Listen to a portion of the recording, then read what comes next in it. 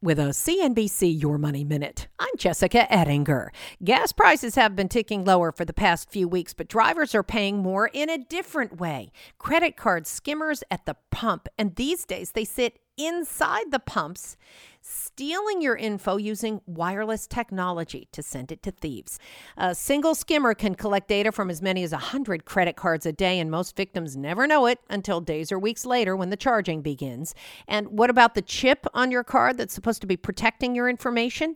Experian says a new hack called shimming uses a paper-thin device, a shim. It sits inside the card reader slot. So when you put your card in, it intercepts your card information. So how do you protect yourself? Pay with cash or your phone with Apple or Google Pay, and always check your bills for fraudulent charges. There's lots more on how to be smart with your money, investing, and personal finance at CNBC.com. I'm Jessica Ettinger.